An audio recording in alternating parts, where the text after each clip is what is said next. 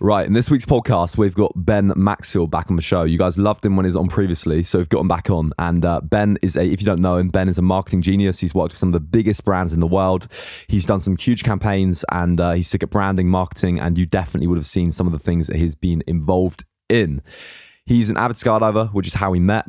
And we're going to talk everything from skydiving to inspiring others to sponsorships and everything in between. If you're listening to this on iTunes and Spotify, this will be up on YouTube as well. So check out the Storytime with Mo YouTube channel, where I'm going to be putting videos for every single podcast or every single new podcast that I do with people and by myself. So you can look at our beautiful mugs as we record these videos. So when you're working for Red Bull, then I think sponsorship is quite an interesting thing we could talk about.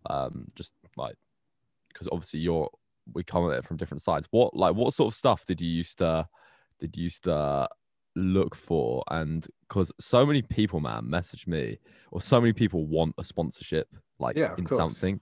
They just, I'll tell you why. This is easy. People want a sponsorship because they think that a sponsorship means they can just do something they want to do that's fun and get paid for it. So people just think, okay, all right, you know what? I like going to the gym. So if I get a sponsorship from Gymshark, they're just going to pay me to work out every day.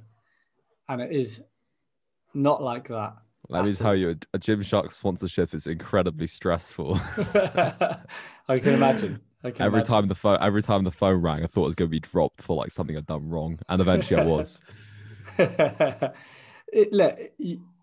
good brand has got brand guidelines for starters. And those guidelines are not to be messed with. So if a brand is, and young brands, young companies, small companies that do sponsorships, maybe are a little bit different in that they don't necessarily know what they want. But when a company gets to a certain size, they know what they want. Yeah. And if they are giving you an amount of money that you can live off, they will definitely have guidelines. And those guidelines, the members of staff that are in that team, in that marketing team, or in that training team, or in the procurement team, whatever team they're in, will be following those guidelines, following that paperwork to a T. So when they say, okay, well, look, let's take Vans. Okay, so Vans, big skateboard brand, they will have absolute, not just on the logo or the colors they use or the style of their trainers, but of the people they want to represent them. So if you're going to be working, if there's probably somebody there doing accounts, it doesn't matter what they look like, how they act on a Saturday night, that doesn't matter. But if you are an image for Vans, so if you're going to be sponsored by Vans and they're going to be paying you money to be a front face for them, just think how strict they are going to be. And they are going to be demanding. If they're going to give you enough money to live off, it's not a case of, okay, well, I can go on my skateboard for 8 hours a day, 12 hours a day, as much as I want, because I know I'm getting paid for it and I could buy my food for it. It's not like that. You're going to have demands. You're going to have potentially it might just be planning towards a big trip, but you're going to have a lot of work to do in a week, and it's not going to be easy. And some of that work, stressful. Yeah, and some of that work is boring.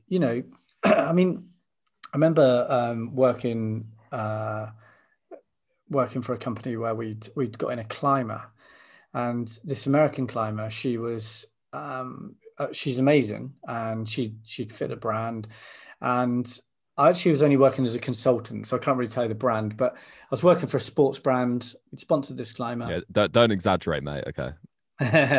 And you know what it is, integrity. And she just thought that she was going to get a trip to Chile to go and do some rock climbing. That was it. Yeah. And we were like, no, you've got to plan it. So she planned it. It took her a day, and she sent it back to us. And we were like, okay, so what car are you using? Where are you filling up with fuel? Where are you eating? Where are you doing this? Where are you doing that? And she had to account for this trip. It wasn't a holiday. Yeah, she went. Eventually, she got to go. She had a good 2 months away, a nice 8-week trip or whatever it was. And she saw amazing stuff. We had video editors go in, we had filmers, photographers. She was under the spotlight.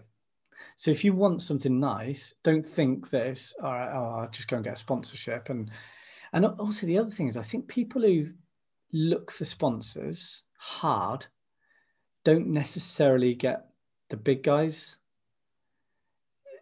What? Go on. I can't really remember a time ever that I've known of where somebody has approached a brand I've been working for, where they've given them a sponsorship, where the athlete has approached the brand.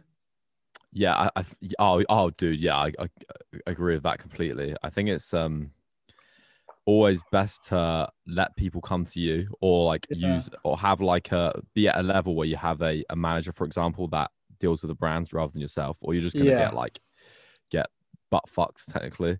Yeah. I have got some bad news for everyone on Instagram though. What is it? Instagram is so big. If you tag a brand in, the important person that you want to speak to is not doing the likes and the comments on their Instagram. They probably don't sit in the same office.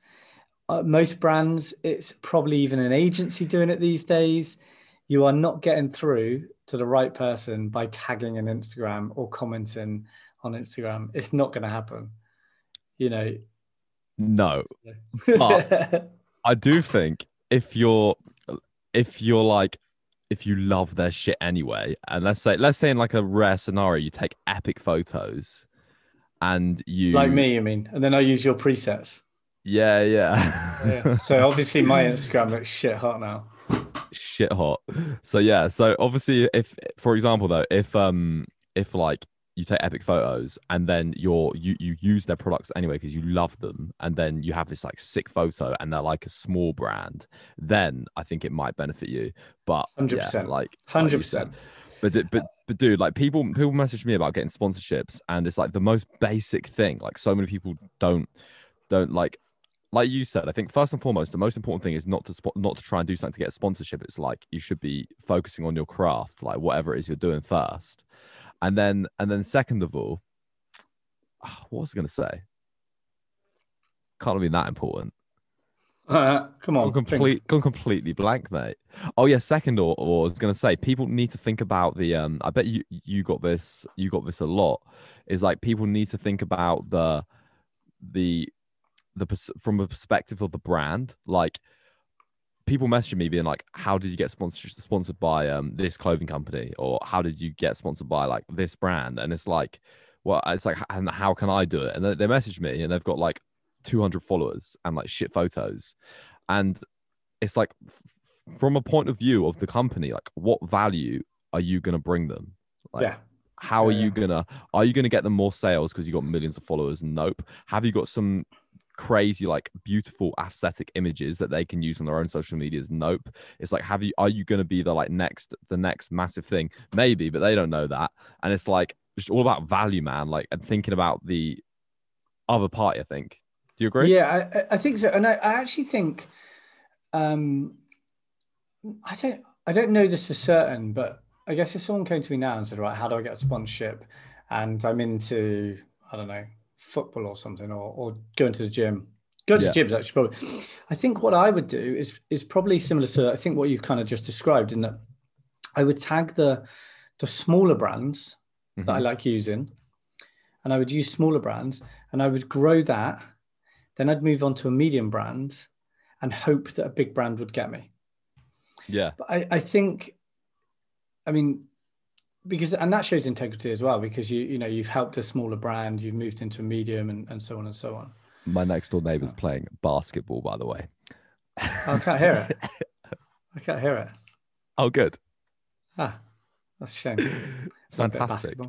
So yeah, I think just perseverance, is obviously key. If you want a sponsorship or you want to be an ambassador, it's just perseverance and not being in a dream world that you can tag in Nike on Instagram and the CEO of Nike or the head of marketing is using their Instagram, you know.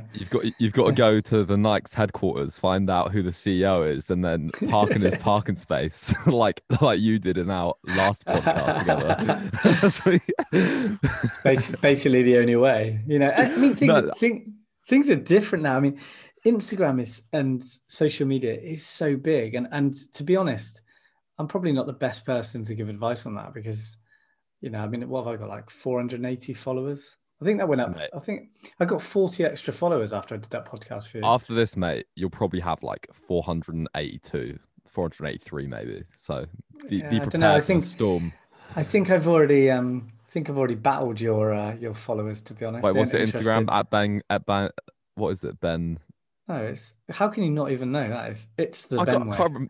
Oh, it's the Ben way. Yeah, that's quite good. Okay, so let's get into 483 followers, guys. Come on. Oh my god. Go over to Ben's account. Just imagine, like, my dreams come true if I reach that 500 mark. What are you gonna do? I feel like, I mean, we're in lockdown. It's cold. I think I'd have to have a cold shower. Oh yeah, fantastic. To be honest, I was trying to think of something really cool then, but I just couldn't even think of anything. Well, probably because you can't do anything because you're trapped in England now, aren't you? There's nothing cool to do. Oh, what was I gonna say? I was gonna add something to your sponsorship talk, but what was the last thing you mentioned? About oh no, that was it. Yeah, about you going, how you like slept in your parked in the CEO of what company was it? Dulux. Yeah, you parked in their space and then got to work with them, which is pretty fucking cool.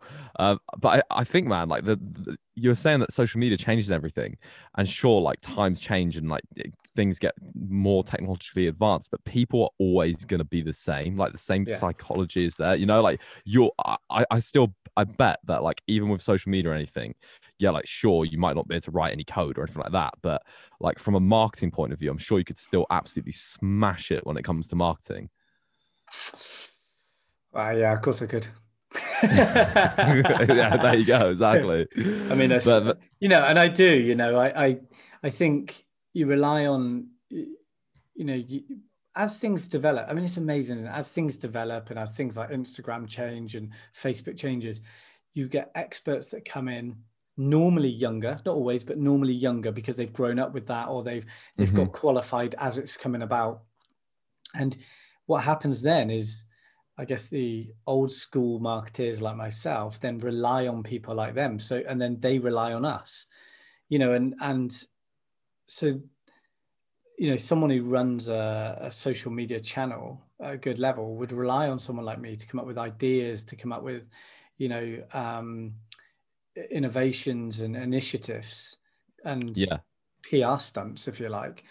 But I would rely on them to get that out there. You know, in the olden days, you know, 15 years ago, you didn't rely on social media to get things out there. In my day. Yeah. Back in my day.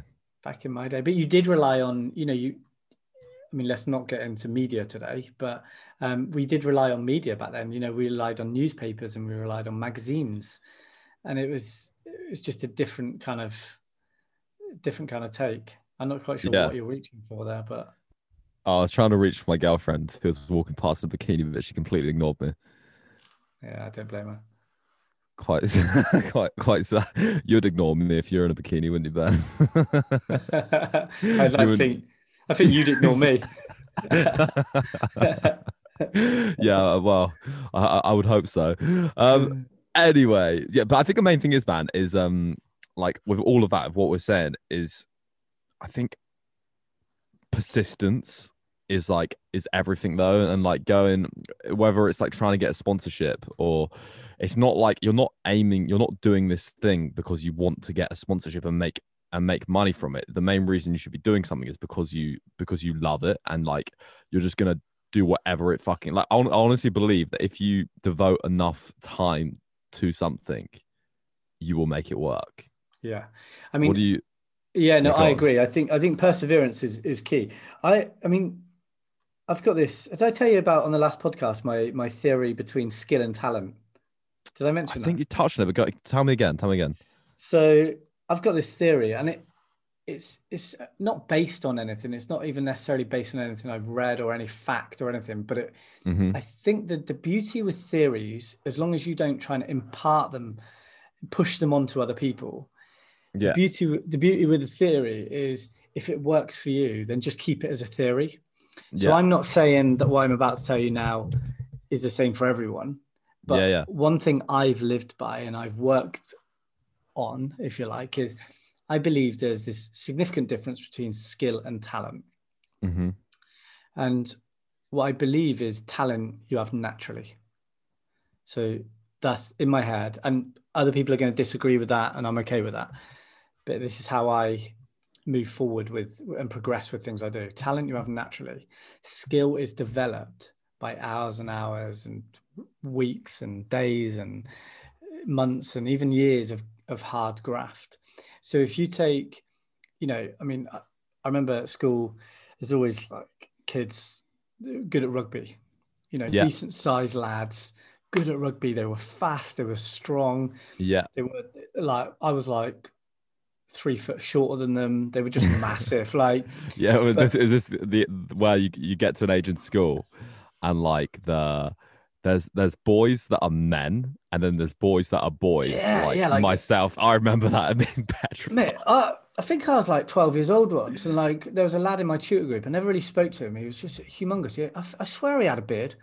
And I was just Yeah. like, what? Like, honestly, anyway, but and then so I think what happens then is you get, so they've got a talent. Their talent is not just their size, but their speed. They're good at rugby. They've got this talent, but then they get sort of age 14, 15, 16, and they start getting interested in other things, whether it's Mm-hmm. girls, whether it's music.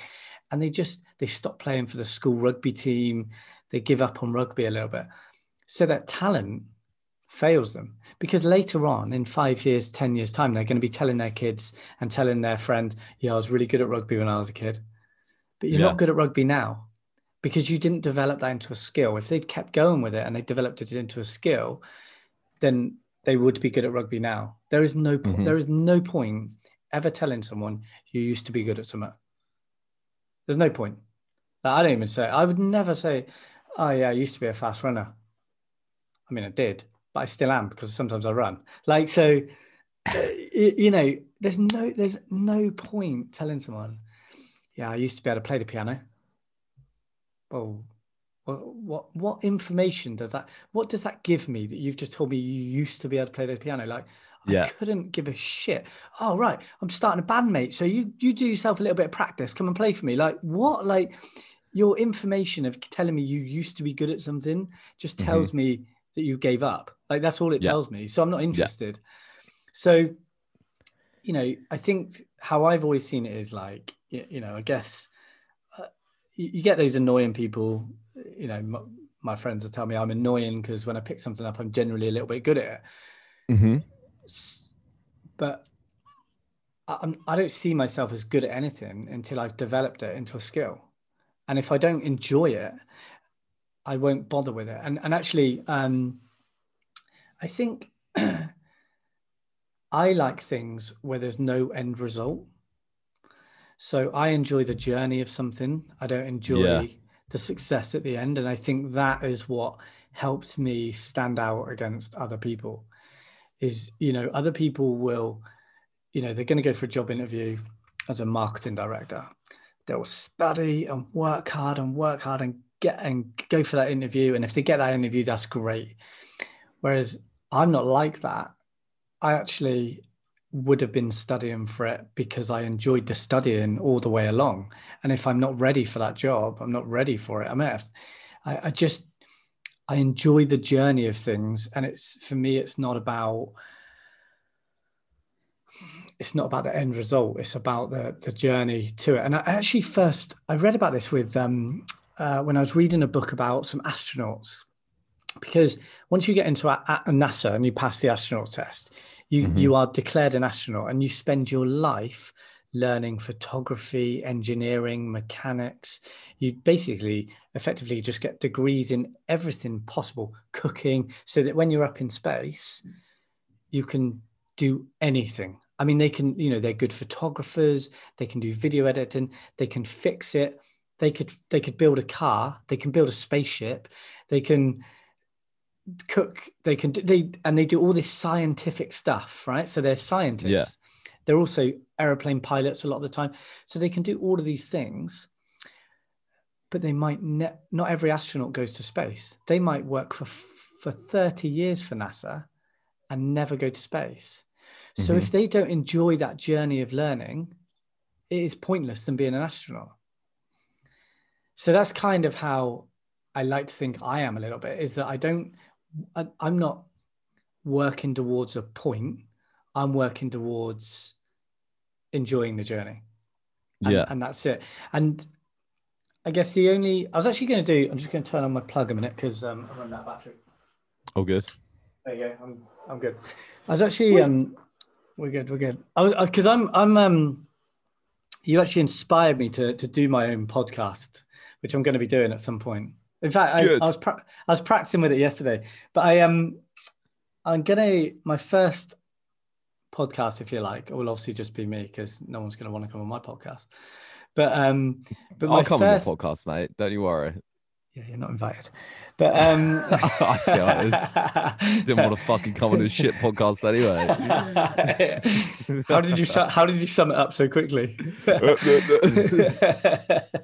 But you know, my first podcast is going to be about inspiration, because the other thing I do to get good at things is I do something like I imagine I'm trying to inspire someone all the time. No one's watching, I'm still doing it that way. If no one's reading it, I'm still writing it that way. If no one's looking at it, I'm still doing it that way. So because I think I said this on your last podcast, the second best thing you can do in life. So the best thing you can do in your life will be save someone else's life, right? The second best thing you can do is to be a luminary, which means to inspire others. So whether that's children or adults or whatever, obviously I'm a big advocate for inspiring children and giving them, you know, I don't want children to grow up and only think that they can go as far as their parents went. I want them to have aspirations and I want them to feel inspired by the world around them. So I think that everything I do, I mean, if I was to mow the grass, by the way, I don't have real grass. I've got fake grass out there. I'll show you my garden in a minute. But, you know, if I was to mow the grass, I would do it. I mean, I hate mowing the grass, but I would do it in a way that I thought someone was watching to inspire somebody else to cut their grass as good as I'm doing it. Nail clippers. So, I mean, if that's what it takes. That's what it takes. That's what it takes. But you know, it's so like striving for excellence in things that you do. You mean? Yeah. Striving to do something that I know somebody else will think looks good. Yeah. And I'm not talking about my appearance or anything like that. Like I'm not a looker or anything. But you know, if I'm doing a marketing campaign or if I'm doing, you know, I'm kayaking down a river, it doesn't matter. Those two very different things. If I'm doing it to an ability where I'm thinking, if I do this, other people are going to think, oh, wow, that's inspired me. And I think if you can just try and inspire people along the way, then you're going to be doing a good job. And I think what that does is that makes me do things well. That's why I do it. Because I could easily just sit in my kayak and just like float up the river, and I get to the other end and I get in the truck and I come home, I put it all away. It's done. I've been out for a kayak that day. It's great. I might have got a nice picture. But if I do it in a way that's like, oh, someone's watching me, I'm like dodging this tree and going as hard as I can, I know that when I get to the other end, I would have done a good job because I'd have imagined that someone was watching and that would inspire someone. So I think it just makes me do things well. You know, I mean, if I've done some marketing consultancy, you know, and I thought, okay, well, I could do this or this, and there's an easy option, but I probably wouldn't do it, not necessarily for my own satisfaction, but on the basis that it wouldn't have inspired somebody. So I just think it's really, for me, that's sort of my key to what I do, is I just I'm always thinking someone's watching and I've got to inspire them. I like that. That's cool. That's my, yeah, and actually, yeah, I think that's my key to how I've done the things I've done for sure. And All you right. know, but the reality is I don't actually care what people think. That's the ironic thing. Like I don't ever care what people think of me. Like I just like, yeah, right, no worries. You know.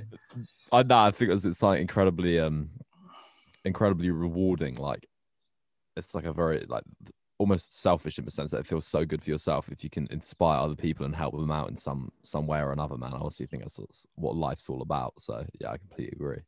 Yeah. All right. I was We've never done like, go on, move on.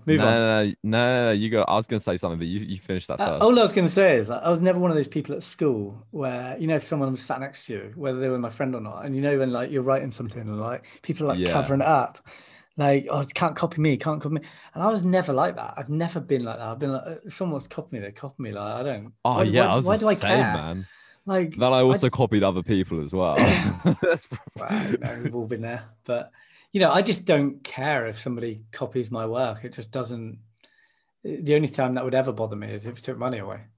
Because I'll be yeah. like, well, I earned that. Now you're taking it. But you know what? The world works in amazing ways. Yeah, cool, man. Well, now we're done. I wanna steer the conversation because towards skydiving because it's a pretty Yeah. catch. I was thinking we could call this like sponsorship skydiving, and then something else that's pretty catchy.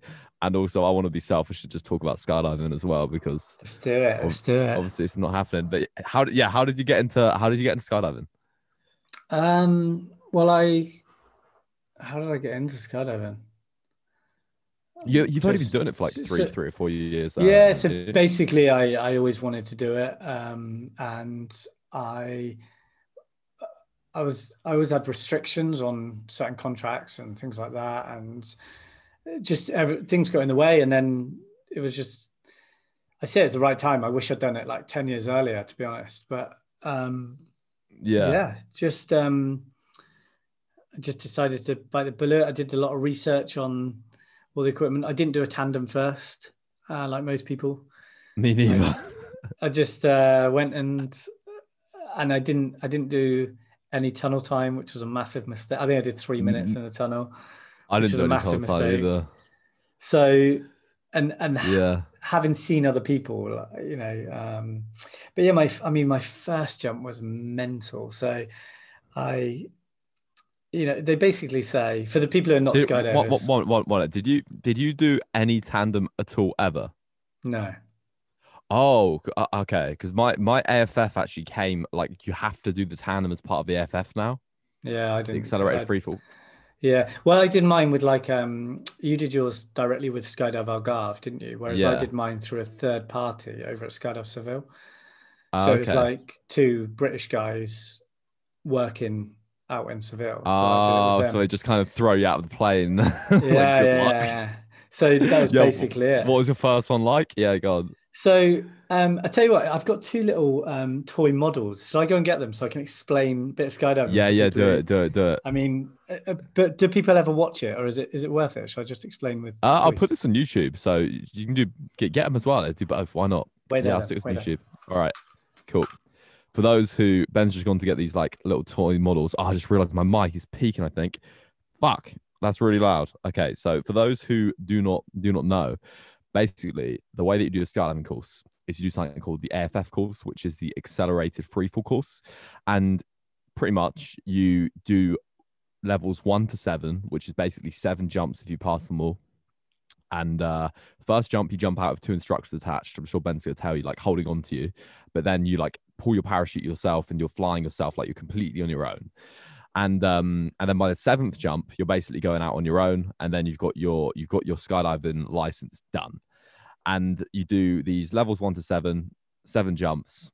And yeah, it's pretty crazy because like Ben was saying, like you can go in a wind tunnel before, or you can just go and do it straight away. Like I had never been skydiving or done a tandem where you're strapped to anyone else. That's where you like go with someone else and you just like are strapped in for the ride. I'd never done one. But I had to do one on the day that I was doing my first jump with my skydiving course. So I'm to see what Ben says, but you get something called sensory overload, which is where on the first few skydives, I'll just wait for Ben to come back. I'll cut it. I'll wait for Ben to come back. Okay, so I can't actually find the toys I had, so I don't know where they are. But All right, I've got this. if you try and explain it as well, I've got in this. case I've got someone this. hasn't got. Okay, so He's got when a you puppet, skydive, if you're listening to got, this. I've got a puppet, right? I'm not going to do any. Yeah, but so I got this puppet in my hand. Now, when you jump out of a plane, or when anything falls to the earth, the airflow. So you're falling to the earth. Let's say you're falling at 100 miles an hour vertically down, straight down a tunnel. The airflow or the wind is trying to find the easiest way around you. So it's pushing against you and it's trying to find the easy way around you. Now, if you arch at your hips, so you make this kind of legs up a little bit, head up and arms up. And So you're basically showing you're like thrusting your hips out pretty much. You're thrusting your hips down because so you're in a U shape. Yeah, you're in a U shape, and obviously the more flexible you are, the more you can do that. Okay, so by doing that, what's happening is the wind is hitting right into your hips where you've thrust in it your out. crotch. Yeah, your crotch, and then it's finding the easiest way up your legs and across your face and over your arms to come up past you. So technically, if you're upside down, as long as you still arch, the wind will turn you back over because it's trying to find the easiest way.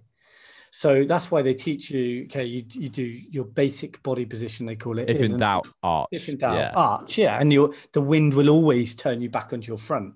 But that's like, if someone can't see, that's like if you were to lie on your stomach right now on the floor and then push your like crutch into the ground so your shoulders and legs are off the ground, that would be an arch. Yeah, so lift your head, lift your shoulders, arms up above you, legs up, feet up. Dude, I don't think people understand, myself included, when I first started skydiving, how fucking difficult it is. Like, if you jumped out of a plane, like, and you wouldn't just fall, would you? Like, if you jumped out of a plane, you had no idea what you're doing, you had no like AAD, you would die, I reckon. Yeah, because you just wouldn't be able. You would just spin. Yeah, well, and so the other thing to remember is you basically got to split your body into four. So a line straight down the middle. Your forehead, down your nose, down to your crotch, and to split your legs into. And then your other bit that you would split is across the middle. So probably what's like the middle, like bottom of your ribs, something like that, is about the weight of the middle.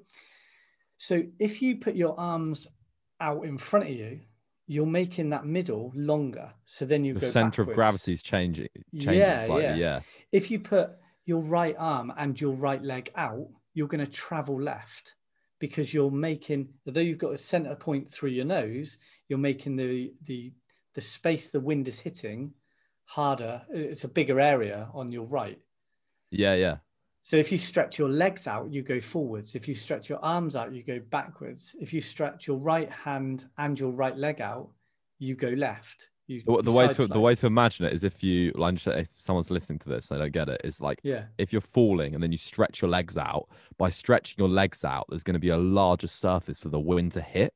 So that's going to, in effect, push you forwards. But but that basically means, like Ben was saying, that when you learn or when you first start or whenever, like if you move your hand like an inch or move your head like the wrong way because you're falling through the sky, you will like start to spin and completely fuck it up. Yeah, that's right. And the other thing to obviously remember is when you first jump, you've got, and actually sometimes you still get it even after a little bit of experience, you get this information overload. Oh, I was going to say this. You've jumped out of a plane at 3 miles up in the sky. Yep. Like, just imagine stepping out of a plane into wind that is, because you're traveling forward at the start because you jumped out of a plane. You then pick up speed within 10 seconds, you're probably 120 miles an hour vertically. Your body's doing all sorts. There's ground, there's sea, there's green, there's fucking loads. Like, your body and your mind is not attuned to it at all. It gives me anxiety, like thinking about nothing. It. And it doesn't matter what you do, nothing can prepare you for it. Nothing. I don't believe that anything can prepare you for something that is so so out of character so out of human nature. Well, the way that I think of it is like when I did my first skydive, or like my first tandem, when I first left the plane, like I could justify it to myself, like it was fine. I wasn't really scared. But as soon as I left the aircraft door, it was like every single cell in my body was like, you are about to die. You are falling to your death. This is the end of your life. Like RIP. Like that's literally it. Yeah, yeah. I remember, man, like I couldn't breathe. I couldn't, like, I was beyond like petrified. Yeah. I know. Go on, tell us. I'll stop interrupting you. Tell us So- about your first one. Oh my God, yeah. So basically, so when you first so just to very quickly explain this, to get qualified as a skydiver, you have to do 7 levels. The first 3 levels, you've got 2 people holding on to you. So as you jump out of the plane, you've got 1 person on each side holding your arm, Yeah. holding you. They effectively hold you in that position, make So you sure don't that you're spin safe. and don't. You don't Yeah. spin, yeah.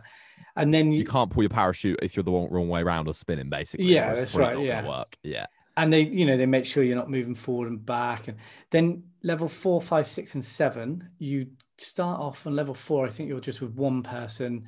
Level 5, kind of 1 person, but they start to let go. 6 and 7, there's just 1 person next to you, and they're just making sure you're doing everything right.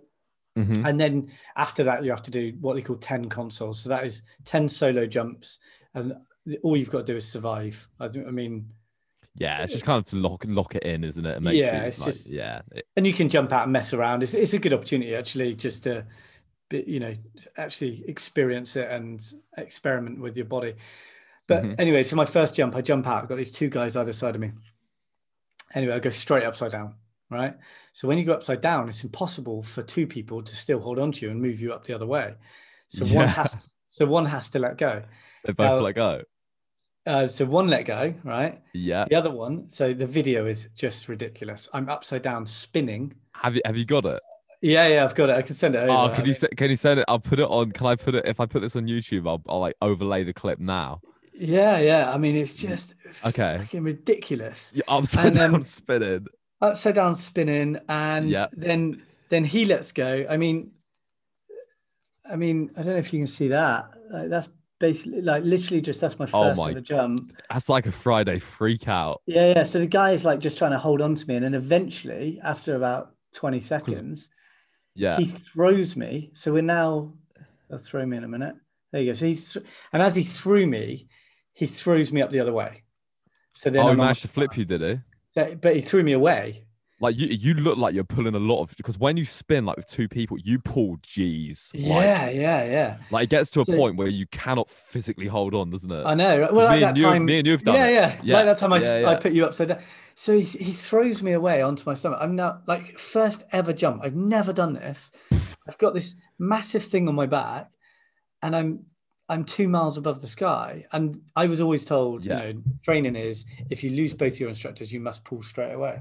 So Yeah. pull, so he throws me out. I'm on my front. I realize I've got no one, and I pull. Right. Yeah. No problem. But I'm 10,000 feet up in the air right, at this stage.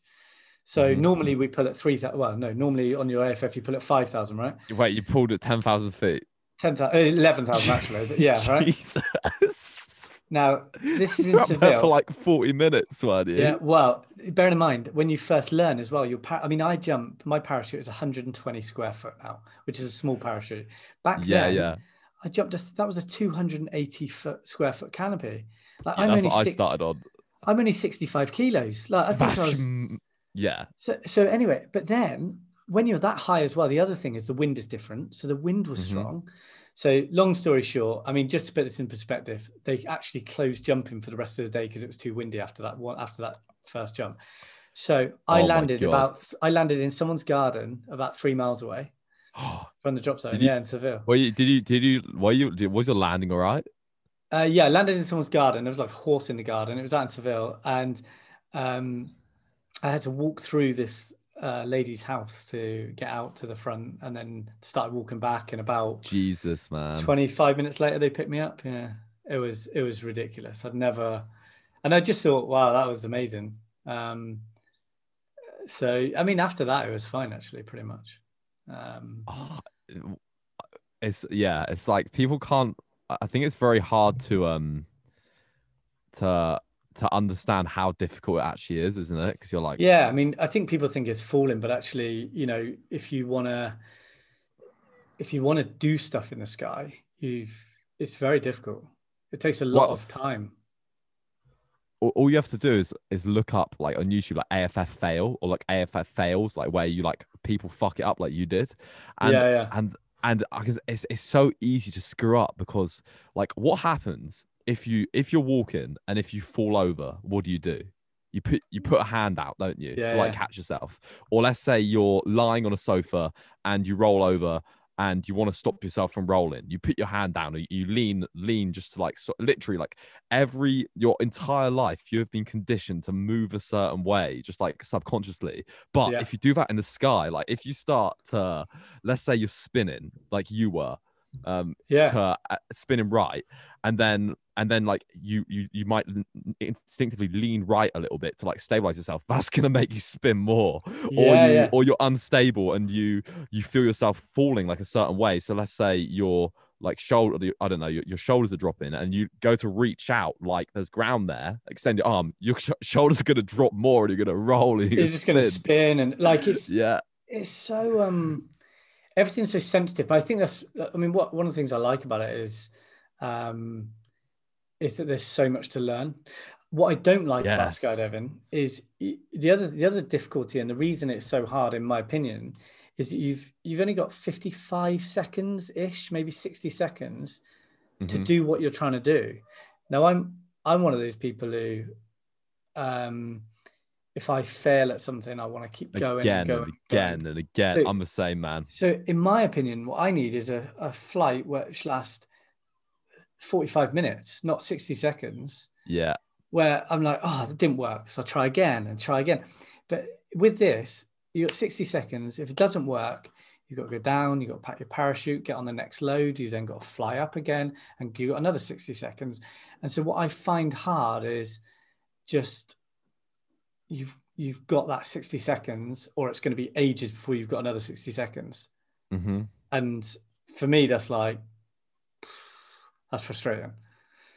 Yeah, because I don't know if you remember when it was like me, I think it's me, you, Joe, and Nick, the first time we ever met.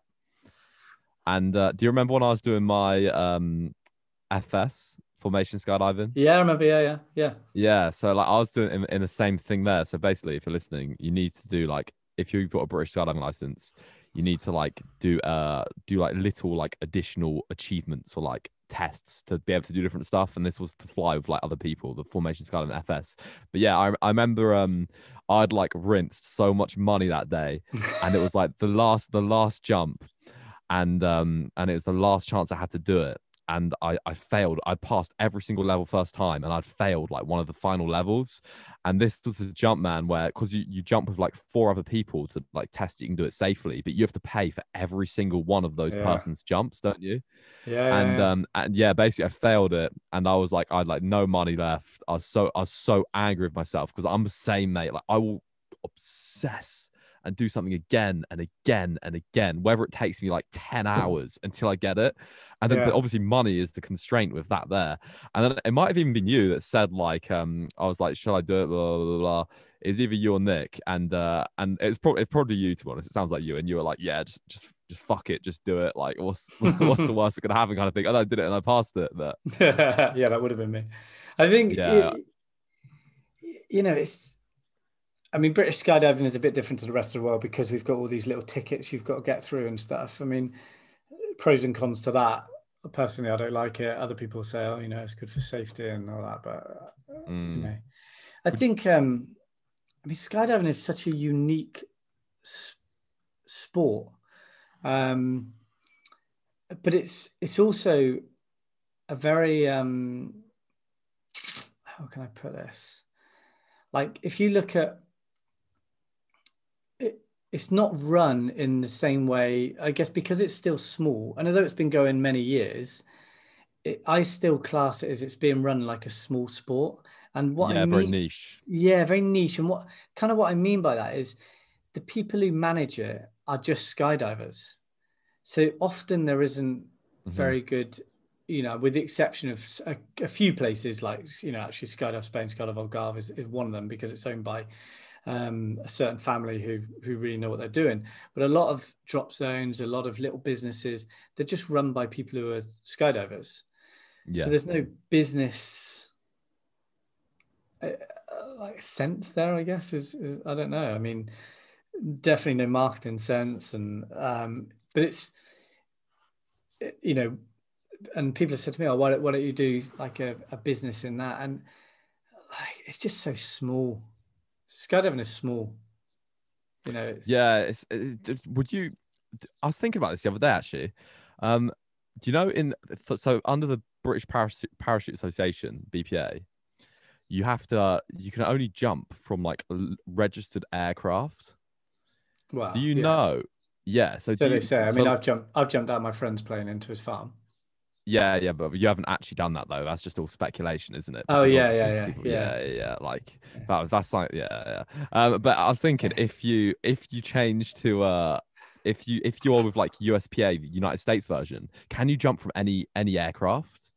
Because how shit is that like you're not meant to jump out of it? For example, I couldn't just go and hire a helicopter and jump out of it.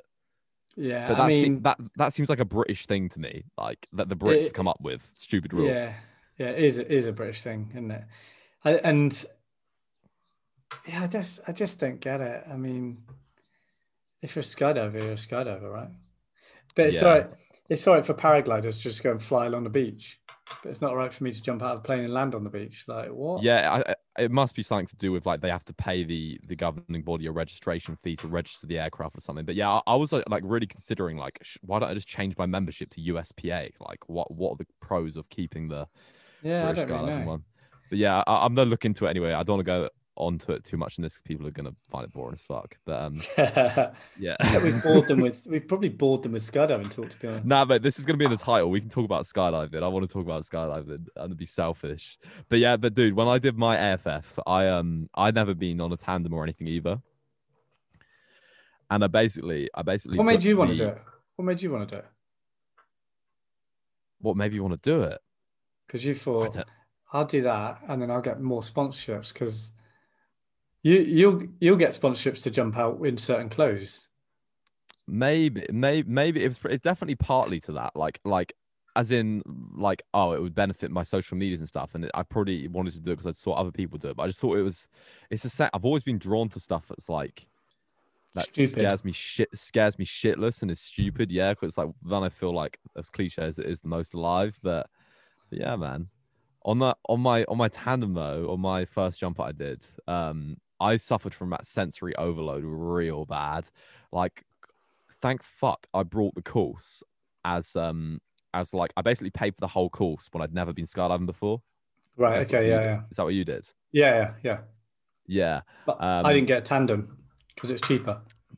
Yeah, but well, I think you have to do the tandem, and I honestly think that if I didn't pay for the course after doing the tandem, I wouldn't have done the course. And like normally people say, like you hear these stories of how they love the tandem and they fell in love with it, and it was like the most blissful moment ever, mate. I did the tandem. I left the aircraft. I held my breath the whole way. Felt like I was I was like literally like, and then obviously the pressure changes as well. So it like did things to the weird things to my like sinuses and lungs or whatever. And then I remember I couldn't breathe. I was like after about 30 seconds, and then got to the ground, and instead of this like euphoric moment like you imagine, I thought I was gonna pass out, throw up, and I just felt like utter shit. Really? Yeah, it's horrible. Oh, that's beast. Yeah, I don't know. Like, I didn't like the idea of a tandem because I think part of the beauty of skydiving is you're in complete control. Like, I would never take anyone on a tandem either. I would never become a tandem instructor because, for starters, excuse me. Hey, it's sweet, man. It's got the wrong way. I'd never be a tandem instructor because. Like that would ruin the experience for me. But I'd also never be on a tandem because I want to pull my own chute. I want to do my own controls. I want to be in control of what I'm doing. And yeah, that's what I didn't like. I just think, yeah, you just got no control. You're just basically on a roller coaster, which has, at least with a roller coaster, there's not very often human error. With, I would have a bit of anxiety about going on a tandem because what if he did something wrong or she did something wrong? Yeah, Whereas yeah. at least on a roller coaster, you know that the engineers have checked it. Were And you were you were you scared on your AFF, or am I just a massive? I think I've come to realize just a massive pussy.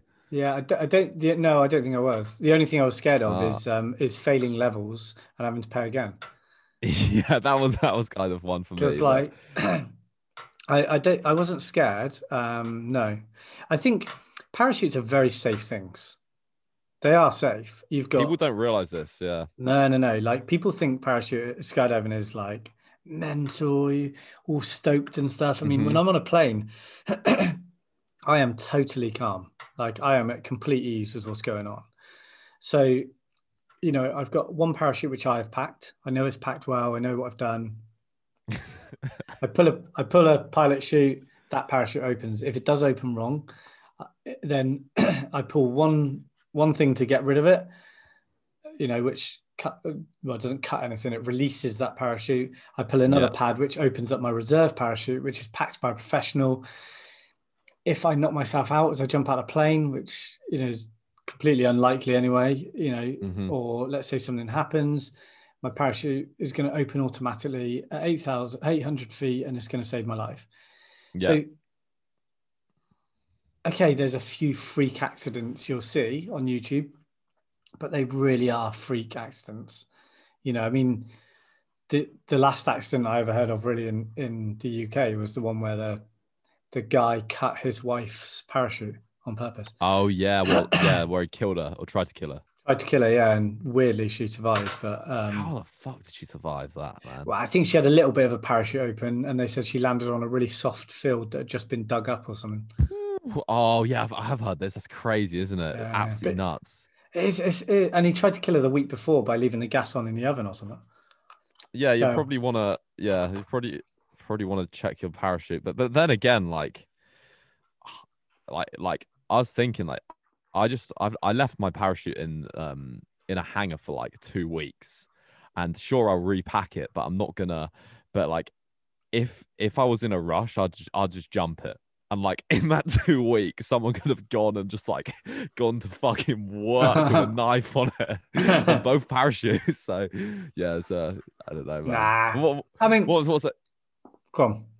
No, I was just gonna say how safe it is. Like I honestly, without a doubt, think like it is far safer. Or even like my little sisters. Obviously, I don't have any children, but I would rather my little sisters started parachuting any day of the week than riding a sports bike on the road.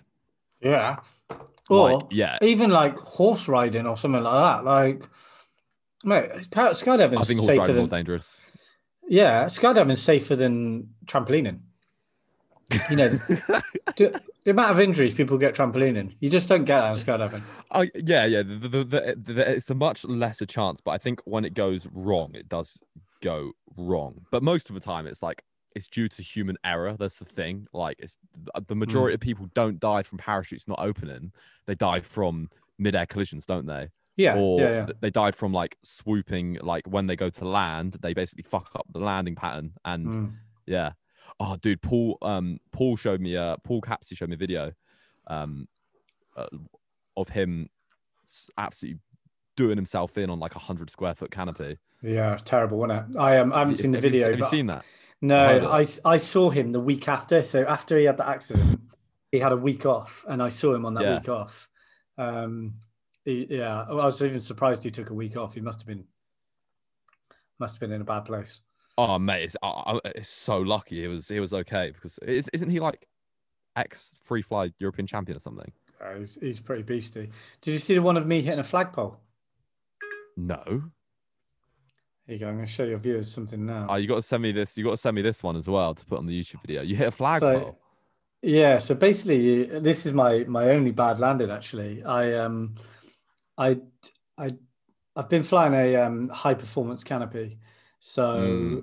so this is very fast, comes in quick, and yeah, Oh yeah, like you can get like I don't know what you do on that, but you can do what? Like, can you do like can't you do like 70 miles an hour on some high performance canopies? yeah, Like yeah, talking forward speed, like not falling yeah, yeah. speed, like 70 miles a fucking hour. So, so this is what a landing should look like on my canopy. You come in, it's Yeah, like yeah. you're going at some speed. You're You running. you top it out. It's nice. Now this is what can happen. So I come down. Actually, knock myself out on this. Now there's someone in my way there. I don't know if you can see Wait, them. you knocked yourself out? Yeah. So look, I flare up a little bit to get over him, Oh no. and then hit the flagpole, Oh, did you hit and your I'm head? out. Yeah, hit my head. And what that was is there's a name for it. I can't remember what it's called. It's like fixation something. And what it was is Oh yeah, yeah.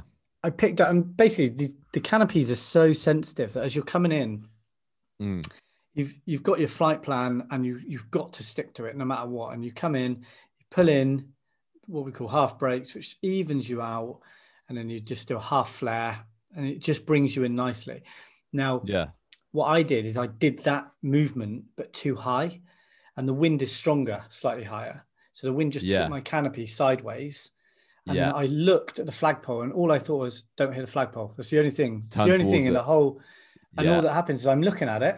And as I'm looking at it, I'm just going towards it. So if I'd looked away, I probably wouldn't have hit it. But I was just fixated on it, and I'm looking at it. And yeah, and then, I mean, it hurt. Did you hurt yourself at all? Or did you jump again that day? Yeah, I actually got on the next load. Oh, that's probably the best thing to do, to be honest. Yeah, Yeah. I was determined just to get on with it. So I was out for a few seconds, woke up, people around me, and they were like, "Come on, you all right?" So I got up and they sorted out my Yeah, parachute, fine. and then they packed it, and then yeah, I got on the next load.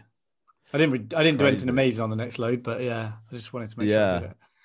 Well, on the smaller canopies, if you're listening to this as well, just to clear it up. Basically, what Ben was saying is you have like these toggles or brake handles, and then if you pull them down like half, like to your shoulders, they start to get up above your arms. You're going to slow yourself down, which is going to reduce your downwards fall rate. Because I think people fail to realize as well, Ben, like when you're under a canopy, like especially smaller ones, like you fall like vertically still fucking fast. Yeah, Like definitely. let's say I think like how big is your canopy? 120 square foot.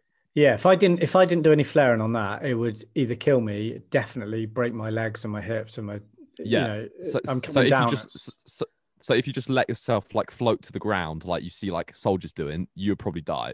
Yeah, for sure. Yeah. It's like, and then if I tried to use your canopy, I would definitely. You'd be buried. I'd be like up to my neck in dirt. Yeah, it would be So- horrendous. So you have to. So there's two types of. You've got the downwards movement, the vertical, but also the forward movement on it. Mhm. So, and well, I think what people fail to realize is it's not just a sheet above your head. It's like 9 small cells that are filled with air. They feel yeah. So you're going forward and down, and then as you're about to hit the ground, well, I do it when my feet are about where my chest would be. So I don't know, it was like 5 foot up. I bring it in, which then all that does is change the pitch. So my canopies like that is change the pitch of my canopy, because when I pull my toggles, it pulls down the back of the canopy. So it changes. You transfer the downward momentum into more forwards momentum. Yeah, and as I do that, it's then going forward, still going down very slowly. Yeah. But because the air is filling up the cells, it's slowing me down. So I sort of come down like this, I pitch, and then I lift up a little bit and then land. But then if you do that the last part, then where you're pushing the brakes all the way down, is basically collapsing your canopy, isn't it? Yeah, pretty much. Yeah. So when you say early, you went too early. Did you flare? Too No. early So what I did is I pitched. So the ground is here, and I pitched up here. So then I took the wind. You pitched back. So I just pitched too high. So I didn't flare. I pitched too high, and then the wind just took me off. And the wind actually took me up. Like, I mean, the wind can be brutal, can't it? So yeah. Oh mate, I'm still obviously very new to skydiving, but the one uncomfortable like landing that I've had was, I think I told you about this, didn't I? Was when, so you land into the wind. So basically, let's say that like your big, like friendly, forgiving canopy has a forward speed, like a ground speed of 20 miles an hour. So does that sound about right? Yeah. So Let's go yeah, with so that. you're going at 20 miles an hour when you land. So you basically have to, you don't have to run at 20 miles an hour, but your legs have to be moving fast, and then you slow down pretty quick when your feet touch the ground. But if you land in, you want to be landed into the wind. So if you've got a 10 mile an hour headwind, 10 mile an hour wind towards you, and the canopy travels at 20 miles an hour, that's going to mean your ground speed, or your speed when you land, is only going to be 10, isn't it? Yeah. Whereas if you land But with the yeah, wind behind you, you're doubling. yes, yeah. So I went with I basically you have like a landing pattern when you skydive, and when you jump out of the aircraft and you open your parachute, everyone lands in the same way, which is meant to be into the wind. But on this jump, the wind would like switch. This is an Algarve, Ben, and you know what the wind can be like. It can be pretty savage. It's quite a windy day, and the wind had switch directions. I think it was something like 27 knots in the other Wow. direction, which is like 30 miles an hour. So you're coming in at fucking fast. And I tried to exaggerate this. I'm pretty sure I said it in a YouTube video with accurate figures, but I think Junior said he was coming at like 27 knots or something on his canopy, or the wind was 27. It's something stupid like that.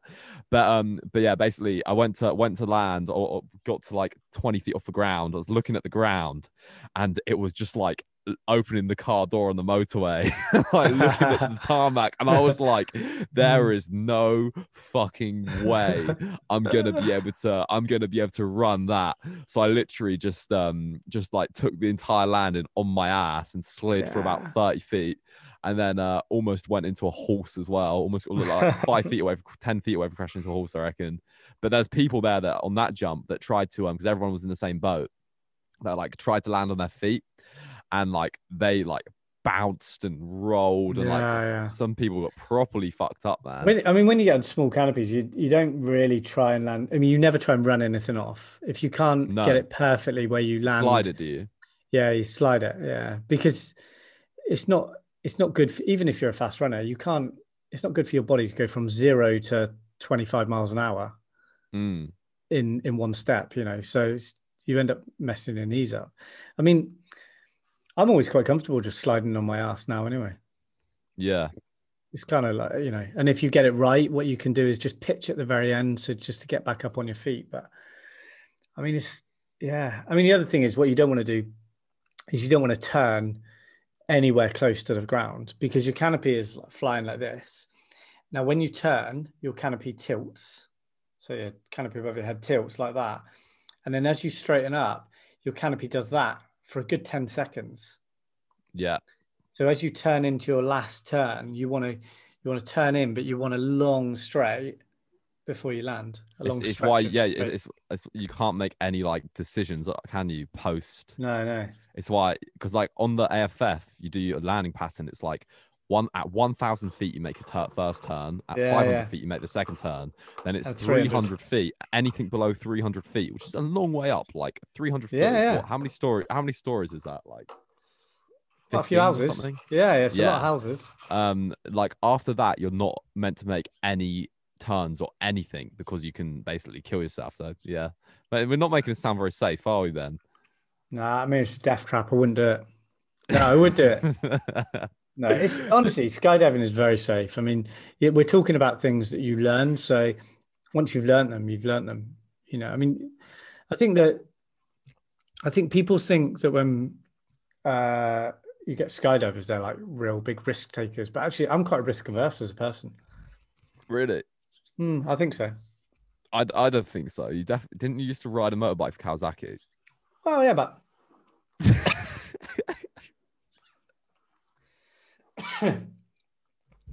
God, I'm dying. I think I shouldn't be eating sweets when I'm chatting to you. But that's okay. That's all right. Got like pack. The thing is, you got a nice background. I've got a nice pack of sweets. What have you got? Thanks, mate. Oh, I'm a sucker for sweets. Well, actually, I went off them a bit after my 3 months of zero fat. I was basically eating a bag of sweets every day. Yeah. God, yeah. But so no, I think look, risk is all a perception, and risk is all down to what you perceive to be dangerous. Now, I think I only actually do things within my comfort zone, which would suggest that I am quite risk averse.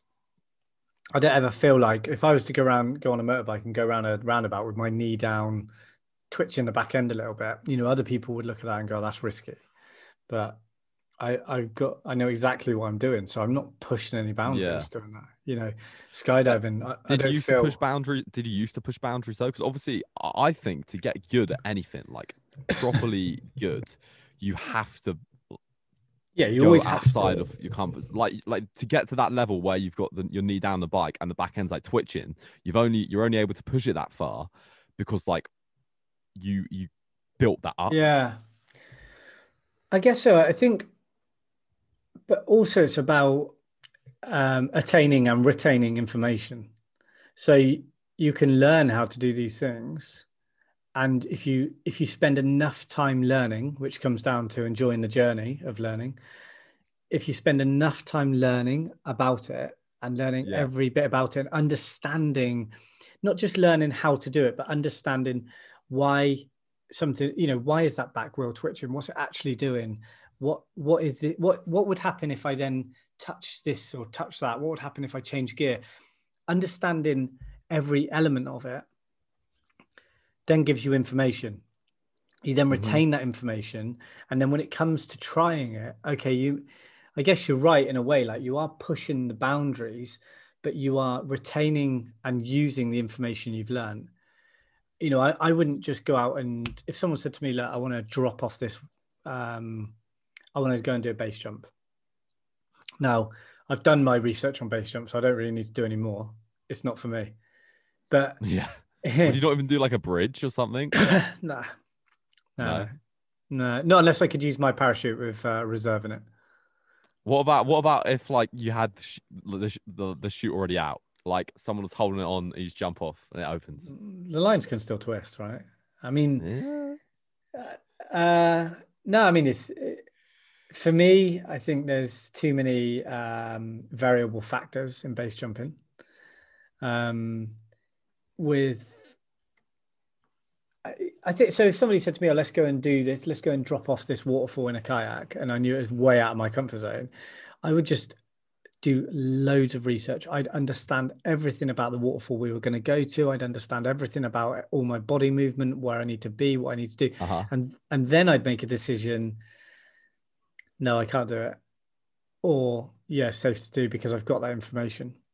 Yeah, and I've got a really unique way of retaining information actually that I learned when I was at school, and I do it ever since the same way, which works for me in pretty much every aspect of life. I mean, how long's this podcast? Spill the beans.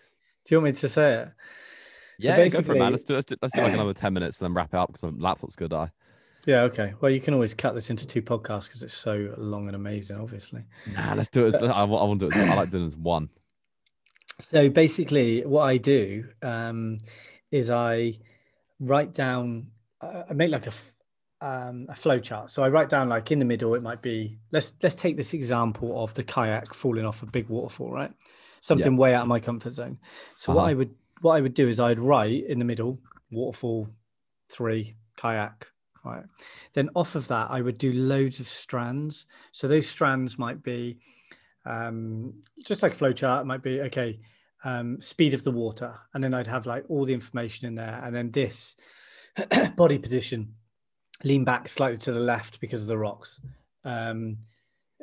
Paddle position, hold it off to the right, pull back 3 times as soon as you land. This. And I go through everything, right? Yeah. And I did this obviously a long time in advance. I'd then look at it, study it for an hour. The next day, I would then write it all out again, handwritten or in pencil on a piece of paper without looking at the other one. I'd then look at the original and see what I've missed and then update it in pen. So I know what I've missed. So the next day I do it again and I do it every day until I can get it all right. So I've Really? got all that information in my head. And then I might do it every now and again before leading up to the event. So I did that with skydiving. I do it with talk. If I'm going to give a talk somewhere, a company, I will, and they've said we want it to be about this, I will plan my whole talk based around this, and I will study and keep writing every day.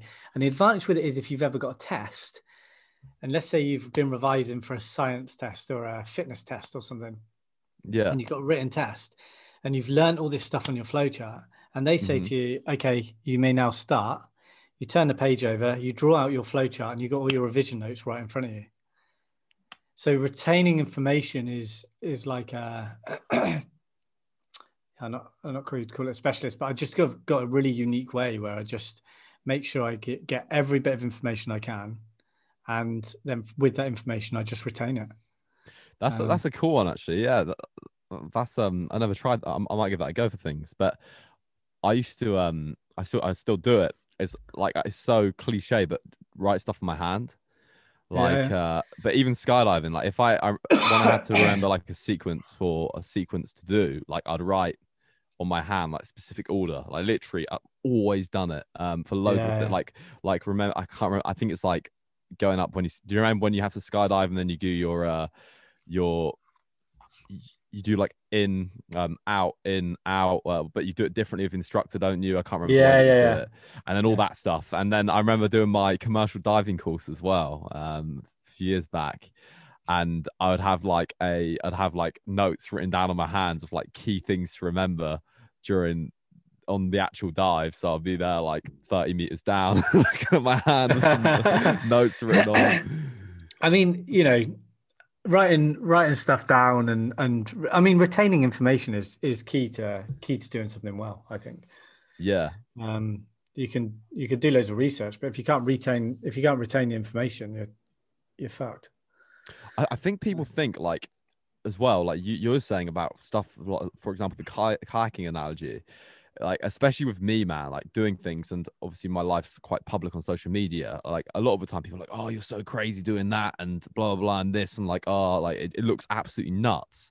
But I'm the same as you, like in the sense that like I'm completely confident with my own abilities, and like I research the shit out of things. Like I will, like whereas like people in school, if they like, I don't know, let's say or let's say like you're doing a climb or something, whereas that you have to do as part of your PE course or something like that, something quite tame. Yeah. Whereas people would be like told to go home and like look at their notes, and no one would do it. Like I would actually make sure I did it and like learn it all well, and then when it comes to it, I know everything, so I'm going to be a lot more confident. It's not like I have this inherent confidence because I've like actually built that up.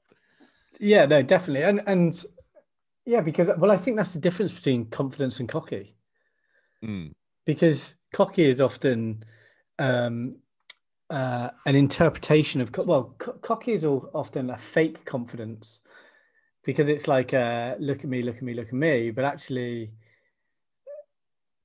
yeah, I don't really know what. I guess what I'm trying to say is if you're confident and it's not in a good way. It's like it's not an inherent confidence. It's a built up confidence in your own ability based on the information that you've got and based on what you've retained and based on what you've learned. Cockiness to me is just for the sake of it.